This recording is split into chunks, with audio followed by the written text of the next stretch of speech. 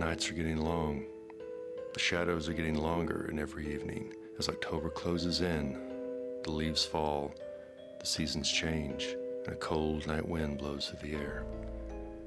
In Tennessee and Virginia, as all over the world, ghosts, haunts, folklores, superstitions, they keep us awake at night.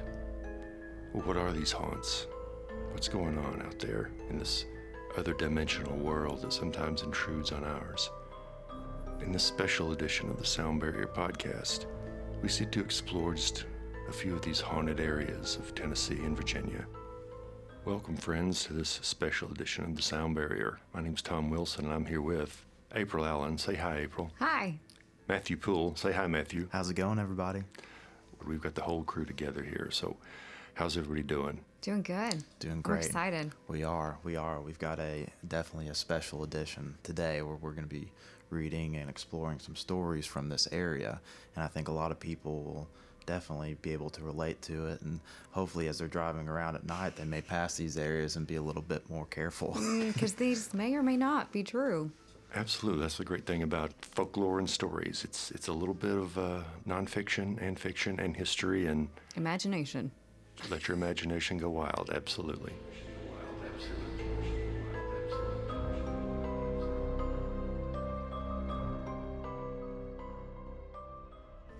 Deep in the Blue Ridge Highlands of Southwest Virginia is a state park that's over 5 square miles in size and features the classic Appalachian woodland. It has a serene 108-acre lake, as well as beautiful mountain vistas that are second to none in this area. It's known as Hungry Mother Lake, and for more than a quarter of a century, it's played host to countless camping outings, family get-togethers, weddings, and so many great memories of those who enjoy the park. But why the name Hungry Mother State Park? Well, Hungry Mother comes from a very dark and sad episode many centuries ago. According to local legend, during the French and Indian War, unrest among the Native Americans and white settlers reached an all-time low, with natives soon attacking several settlements along the New River, just south of the park in what is now Grayson County, Virginia. During these skirmishes, both settlers and Native Americans saw their loved ones killed and captured. Among those was a young woman named Molly Marley and her small child. They were among the survivors of one of these skirmishes. They were taken away to a Native American camp, which was located just north of what is now Hungry Mother State Park. Molly and her child, after a few days of confinement, eventually escaped, wandering through the wilderness of the Appalachian forests, eating berries, maybe even tree bark, just to stay alive. So tired from having been taken captive and trying to find their way back to their settlement, Molly and her child came to a small creek in which Molly sat down, collapsed, too tired to go any further. Days turned into nights. A search party from the pioneer settlements came out and finally found Molly and her child. Molly lay by the creek, dead, the child tugging at her dress with the words, "Hungry mother, hungry mother." The child was saved. The pioneers made it back to their settlement. That creek where Molly met her fate was later named Hungry Mother Creek, where, according to legend, on full moon nights or at dusk in October and near Halloween, campers, hikers, and park visitors can faintly hear the cry of a child coming from the woods near the creek. Hungry mother, hungry mother. If you're ever in the Chapel Hills area, you might want to look out for a ghost light. Ghost lights have been an integral part of the folklore of the West and South for centuries. Witnesses have described these anomalies as glowing balls or balls of lights, some of which emitted all the colors of the rainbow, while others had only 1 or 2 colors. Ghost lights have been said to sparkle, to move or remain stationary, to hover over the ground, or soar high into the night sky. Ghost lights have been called earth lights, spook lights, and will-o'-the-wisps. In Tennessee, the most famous ghost light is that attributed to the Phantom Signalman of Chapel Hill. On the surface, the legend of the Phantom Signalman seems to be a generic version of the classic railroad ghost story. Sometime around the late 1800s or early 1900s, Chapel Hill was a whistle stop on the Louisville and Nashville line.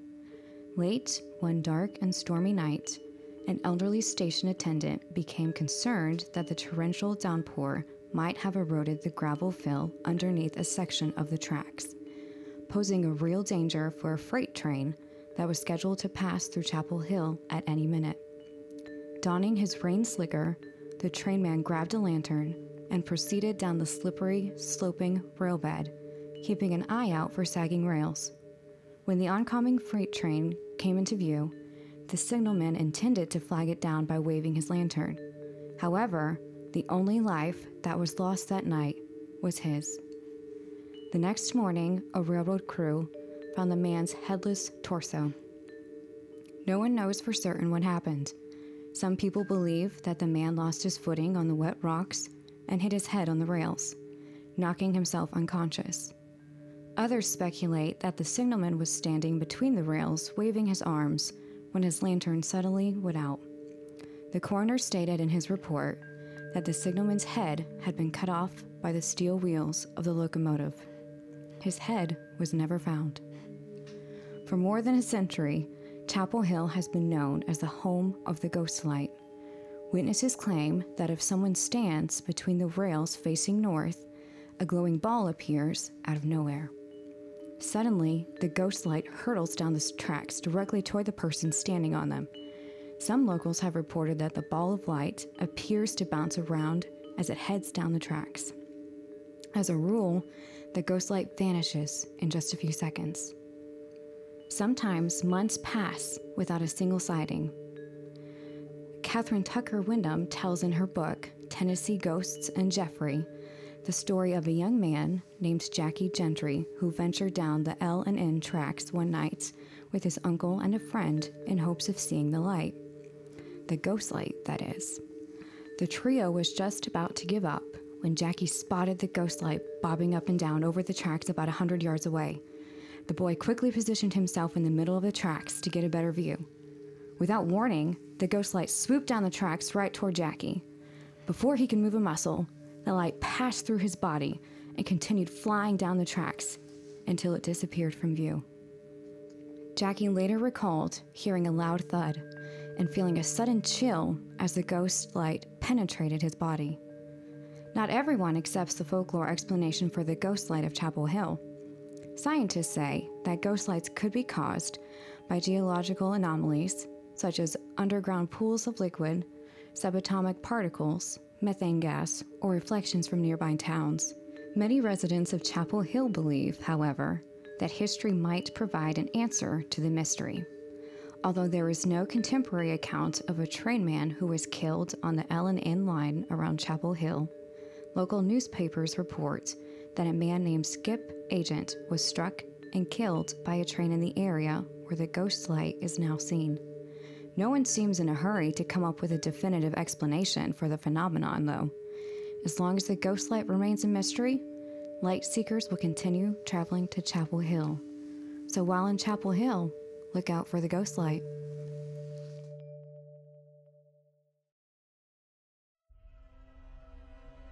This story comes to us from our very own Carter County. It's titled The Double-Headed Hitchhiker. An old crime, long forgotten, has produced an eager hitchhiker in Carter County, Tennessee. Gap Creek Road runs south from Watauga Point through Big Spring and Gap Creek to Gap Run at Tennessee 361. A tall ghost lurches from roadside shadows toward any vehicle passing late at night along a particular curve of this road, wet weather or dry. The ghost is so tall, in fact, some people who have seen him think he is wearing a high hat, one of those old-time stovepipe hats. A few people, those most easily frightened, believe instead that the ghost has two heads, one on top of the other. Cars outrun the double-headed hitchhiker from time to time. Other times, a driver is not so lucky. After the towering ghost catches a lift, he is through for the night. And what a ride it is. Once the tall figure grabs hold of a moving car, he doesn't let go. You couldn't pry him loose with a shovel. Wherever he grabs the car, door handle, front bumper, or back, he quickly climbs to the top of the car. The tips of his shoes can be seen at the top of the rear window. The view is worse through the front windshield. Initially, his hands appear, 5 bloody fingertips on the driver's side, then 5 bloody fingertips on the passenger's half. The ghost is gearing up to look inside. His hat appears, if you think it's a hat, followed by a set of peering eyes, looking straight and hard at the driver and then at whoever else is in the car. If you're one of those who believes the hitchhiker is double-headed, first a head appears, then another. One head is on top of the other, like olives on a toothpick. Frightened drivers have swerved to throw him off the car. This is not advised. Others have slammed on the brakes. It doesn't do any good. What the double-headed or high-hatted ghost wants is a ride around the curve, and he wants it every night. The blood on his hands is his own. If you believe the story of Jubal and James, brothers from down around Gap Run, James was older, but Jubal was taller. Jubal was so tall and thin that people said he resembled Abraham Lincoln. James had a little bit of money in 1928. He worked at the sawmill and had about 6 acres in potatoes. James decided to use his money to get himself a wife. He was the older brother, and it was time he got married. "I want to meet the finest woman in Carter County," James told his younger brother. "I want a real peach of a girl, Jubal, a snappy piece of work. I want to marry the best there is. No pill or pickle or priss will do." "The best," Jubal agreed, nodding. How was his brother going to do that? "A peach, Jubal, a real sweet patootie." Patootie was a word they used in the 1920s. No one laughed at that. "I surely hope you do," Jubal said, but he didn't see how. Jubal knew how. He took every dime he had and bought a car. His car came on the train from Michigan. It was a Ford Model A in a nice tan color called Arabian Sand, with a self-starter and other fancy gadgetry. It had a shatterproof windshield, the first of its kind. The car arrived just in time for the 4th of July festival and fireworks show at Big Spring. It was the biggest of times, an outdoor picnic and party that lasted till midnight. It was the biggest of times, an outdoor picnic and party that lasted till midnight. Every peach of a girl in the county would be there. This was a time in small-town America when people dressed up in costumes for the 4th of July. They dressed up like patriots and presidents like George and Martha Washington, like Uncle Sam. Ladies wore red striped dresses with blue stars sewn on. They wore dresses with red, white, and blue sashes. James didn't want to wear a costume. He believed he looked his best without one. Jubal, though, decided to go as Abraham Lincoln. He dressed in black. He put black shoe polish on his face in the trim black fashion of Lincoln's beard. His old pappy let him wear his gold watch from the Civil War. Jubal wore it in a vest pocket with the big gold chain in a single loop on his left side. Jubal topped off the effect with a tall stovepipe hat he rented from the undertaker in Hampton for a nickel. "With the hat on," his pappy said, "you look 7 feet tall. Be careful with my watch, you hear?" James and Jubal rode to the picnic and fireworks show in James' new Model A. The car was as pretty as any gold watch. James found exactly what he was looking for, a sweet patootie. He showed her his car. She climbed inside to try out the seats. By the time it was dark, she and James were holding hands. When the first fireworks exploded in the sky, they kissed. Jubal, when he wasn't dodging firecrackers tossed by the young boys, spent his time having fun with the old people in costumes. He posed with them for pictures. He held his pappy's gold watch in his right hand with the case slit open, as if he meant to check the time the play at Ford's Theater was supposed to begin. He held it in his right hand so people could see the heavy gold chain looped on the left side of his vest. Jubal used his left hand to tug at the narrow brim of his stovepipe hat whenever he walked close to a lady. James found Jubal to tell him the situation. "If I'm going to get her to marry me, Jubal, I'm going to have to drive her home alone. You know it's why I got the car in the first place." Jubal knew he didn't want to walk home, but it was a warm night out and there wasn't any rain. He supposed he could trudge the miles from Big Spring to Gap Run. "I'll tell you what, I'll take her on home after the fireworks are over, and then I'll come back up to the road to find you. If you're still walking, I'll give you a lift. Kiss her once for me, will you?" Jubal said. Jubal, who was watching the fireworks alone and didn't have a picnic blanket to sit on, left before the fireworks were quite finished. Other people were leaving too. Some were in cars, other on buckboards and in wagons hitched to horses. Some walked. As he put a little footfall between himself and the picnic, the fireworks were even prettier. You could see them better from a distance. Jubal's long legs and open stride carried him quickly ahead of the other pedestrians. They seemed to lollygag anyway. Couples with their arms around each other. Jubal walked alone. Maybe someone he knew from Gap Run would come by and offer him a ride. He hiked alongside the road. His rented stovepipe tilted from side to side as he marched at the road's edge. Jubal tugged it into place more than once to keep it from slipping.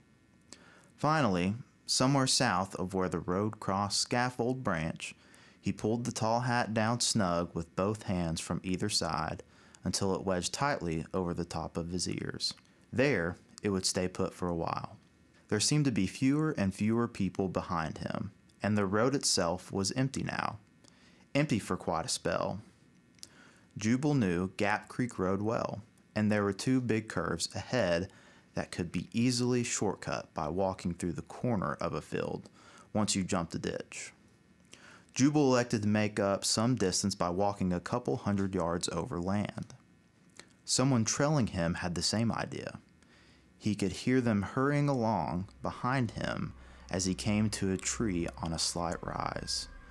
Jubal paused briefly, thinking to wait to say hello to people coming along. He didn't have to wait. It was only one man, and he was running straight at Jubal.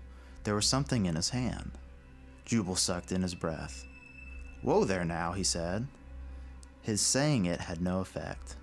The man smacked right into Jubal as if on purpose, knocking him down. He pushed at Jubal with one hand and prodded at Jubal with the other. "Give me your watch," the stranger said. It was somebody from the picnic. Jubal realized too late that he was being attacked. The man meant to rob Jubal of his pappy's gold watch and chain. His assailant had a knife in one hand. "Give it to me, or I'll stick you deep," the robber said. Jubal kicked at him. He cut both of his hands by trying to grab the man's knife. It stung pretty badly. There were deep cuts. Jubal kicked again and scrambled about, twisting the man almost entirely off of him. Jubal felt himself be stabbed in the chest. It hurt like he had been hit by a bullet, he thought. Jubal stood up. He still had his hat on. He swung wildly at the stranger, connecting. He moved away, but only a step or two. Jubal was stabbed in the back. It wasn't bad. The robber must have been off balance. Jubal turned and swung his fist with swift but unsure violence, and luckily connected with the man's face, knocking him back. Jubal ran toward the road. He stumbled, he fell, he got back up. He splashed through the ditch water and pulled himself up the other side, where he stood to catch his breath. It hurt to breathe. His belly hurt too. He patted his vest to feel for his pappy's watch. It was there, but his hands came away soaked with blood. Jubal lurched forward toward a pair of large headlights he saw on the road, coming from the north. He heard his assailant splash into the ditch directly behind him. Jubal stepped into the road in front of the oncoming car. He held one hand to his aching belly. He raised his other hand to hail the car to a stop. He raised his other hand to hail the car to stop. It hurt something awful to reach his arm up. He skipped a few steps along the road, away from the attacker's certain approach. The car was upon him. It was a brand new Model A, painted in the color the factory called Arabian sand. It was James behind the wheel, and sitting next to him was the sweet patootie James had met at the picnic. They couldn't see Jubal too well. James had to swerve to keep from hitting him. "Who's that?" the fair passenger asked her stalwart driver. Jubal fell to the road on his knees. He was bleeding badly. "Don't know who that could be," James lied, thinking his brother was pulling some kind of prank. Leave it to Jubal, he thought. That boy would never grow up. "It looked like Abraham Lincoln," the girl said, giggling. "I'm glad you didn't hit him." The Model A left Jubal behind, and his assailant was soon upon him to finish the job. He stabbed Jubal in the heart, took the watch and chain, and rolled his body to the side of the road. Jubal's body was found by others walking the road a short time later. He was still wearing his stovepipe hat, which was returned directly to the man from whom it had been rented, the undertaker. He was buried at age 17 in a long casket, but Jubal was never properly put to rest. If his brother had stopped for him instead of swerving to one side, it might have saved his life. If Jubal had grabbed secure of the car, he might have made it to safety. Jubal must believe so, because he keeps trying. The tall, shadowy figure on Gap Creek Road is the ghost of a man murdered on the 4th of July, the story goes. The ghost is that of a young man attempting to outrun his fate. He doesn't have two heads, although it may look like it. It's just a hat. Perhaps he'd like to have his pappy's gold watch back, but what he really seeks is a ride to safety around a certain curve on Gap Creek Road. He'll likely try it again tonight, and tomorrow night, and every night thereafter. James got married, but he sold the car after that night. Word in Carter County is, he took a loss.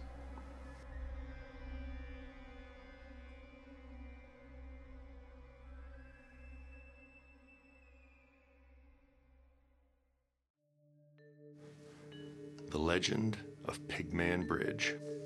A small town in West Tennessee called Millington. There's a legend about a pigman, but how did he become known as the Pigman? Well, this trips back into history, blending real American history with folklore. If you go down Shelby Road in Millington, Tennessee, you'll encounter a series of twists and turning roads. If you go down Shelby Road in Millington, Tennessee, you'll find a few roads that are probably long forgotten, long past a history. Locals down there know that in that area, there used to be a plant called the Chickasaw Ordnance Works. These ordnance works were built for one reason, to supply bombs and explosives during World War II. The plant went online in 1942. The factory consisted of miles and miles of underground tunnels, which are used to transport the products to create high explosive cakes known as gun cotton. The main ingredient of this gun cotton was TNT, also produced on site. The smokestacks to the plant are still visible, stretching like longing arms into the sky. That's when you'll know you're near the Chickasaw Ordnance Works. This type of work was very, very dangerous, to say the least. In the 1940s, the accident rate was 0. That's how close it held a world record as being one of the safest plants of its kind in the entire world. Despite that, this was still dangerous work, and eventually, fate caught up to one of the workers. As legend has it, one day, even though it was against the rules to even carry a ballpoint pen to work because the click itself could spark an explosion, a man was working at the plant and was disposing of some chemicals behind the tunnels into the creek, which was common at the time. When he was done doing the things that so many workers had done many times before, he decided to have a cigarette. He went over behind one of the buildings and lit a match. Unfortunately, the residue of the chemicals remained on his hands, igniting an explosion. but the explosion went off right in his hands and right in his face. Workers heard his screams and came running. He was rescued and brought to the hospital. Unfortunately, the damage was done. The worker, whose name has been either forgotten, disputed, or just forgotten by history, had lost his nose, his ears, his face scarred horribly. That, according to workers and witnesses at the time, he looked like a pig. As terrifying as this was, what happened after was in some ways even sadder and worse for the man who became known as the Pig Man. Upon leaving the hospital, his wife refused to allow him in the house, saying that he would scare their children too bad. His appearance so frightened other people in the town, he couldn't find anywhere to live. The plant kept him on, as his skill with making chemicals was still needed, because a war was on. The Pig Man, as he became called by his fellow co-workers, took up residence under a bridge near Shake Rag Road, not far from the plant. It was under that bridge where the Pig Man lived and continued to work. After World War II ended, the plant was shuttered and shut down in 1946. The reason? The work was so dangerous, civilians could not carry it out. There was no point to risk further accidents, to injure workers, or even to destroy the entire town. The Pig Man was out of work. He was also out of luck, consigned only to living under this bridge, ostracized and shut off from society. According to legends, he lived there. As time went on, the Pig Man's legend grew, and odd appearances would happen around Millington, such as a woman being attacked at night or a child going missing. Locals would blame the Pig Man. In fact, stories became such that the Pig Man kidnapped children and ate them. People would wander around the bridge looking for him. Some claimed that they would occasionally see him, catch a sight of him disappearing into the woods or into the brush near Shake Rag Road. They would find an encampment under the bridge where the Pig Man supposedly lived, but no one ever dared to stay there long. As this legend grew into the 1960s and 1970s, teenagers would park their car under the bridge, hoping to see a glimpse of the Pig Man on Halloween night. Legend has it, a few of them did have an encounter with Pig Man. And what happened is also lost to history. Through the 70s and 80s, the legend grew that if you parked your car under the bridge, flashed your lights 3 times, the Pig Man would appear and try to kill you. While the stories and legends went on, the fate of the Pig Man remained a bit of a mystery. As the years went by, the stories of the Pig Man continued. Police would look for him. Search parties would go out trying to find the elusive Pig Man. They would catch a glimpse. A horrifying face would be reported looking through a window late at night. But the Pig Man's whereabouts were never fully known.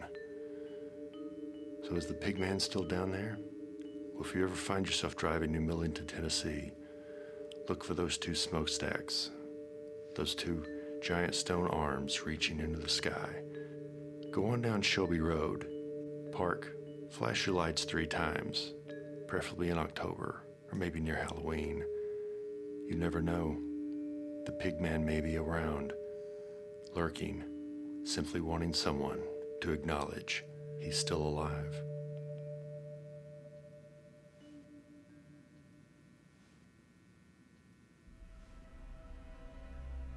It was a dark and stormy night.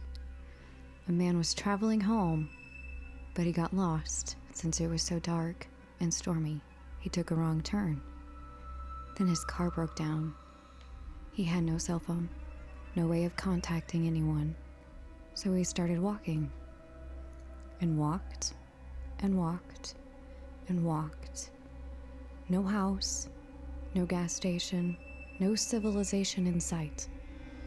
So he kept walking, and walking. All the while, it's still pouring rain, still dark, still windy.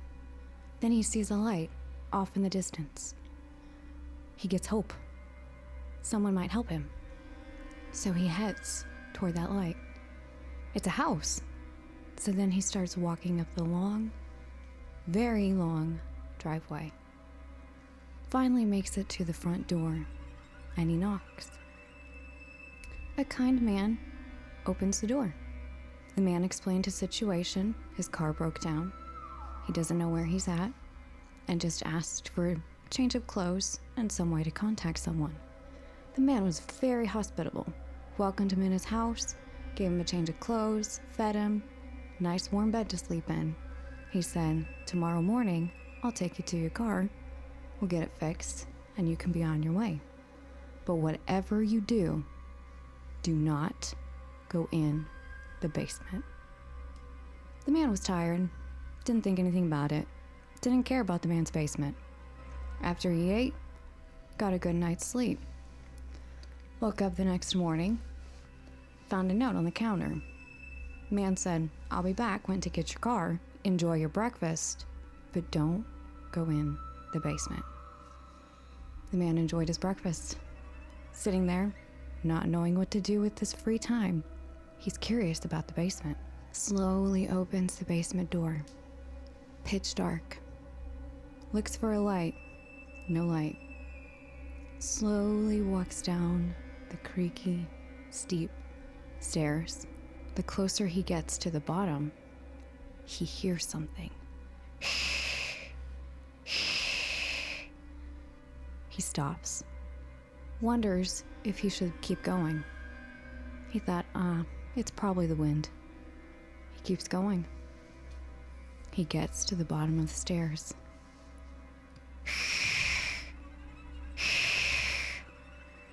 All of a sudden, he knows why he wasn't supposed to be in the basement. Big, tall, hairy creature, foam coming out of his mouth, was in a cage, clawing at him. The man starts up the stairs, taking two at a time, runs out the door. He hears this creature behind him running. He's gaining. This man, he's trying to run as fast as he can, runs out the front door, running down the long driveway. He stops for a breath. The creature gains on him, and then he tries to make it to the end of the driveway, and then he just can't keep going anymore. He feels the creature put his hairy, strong hand on his shoulder and says, Tag, you're it.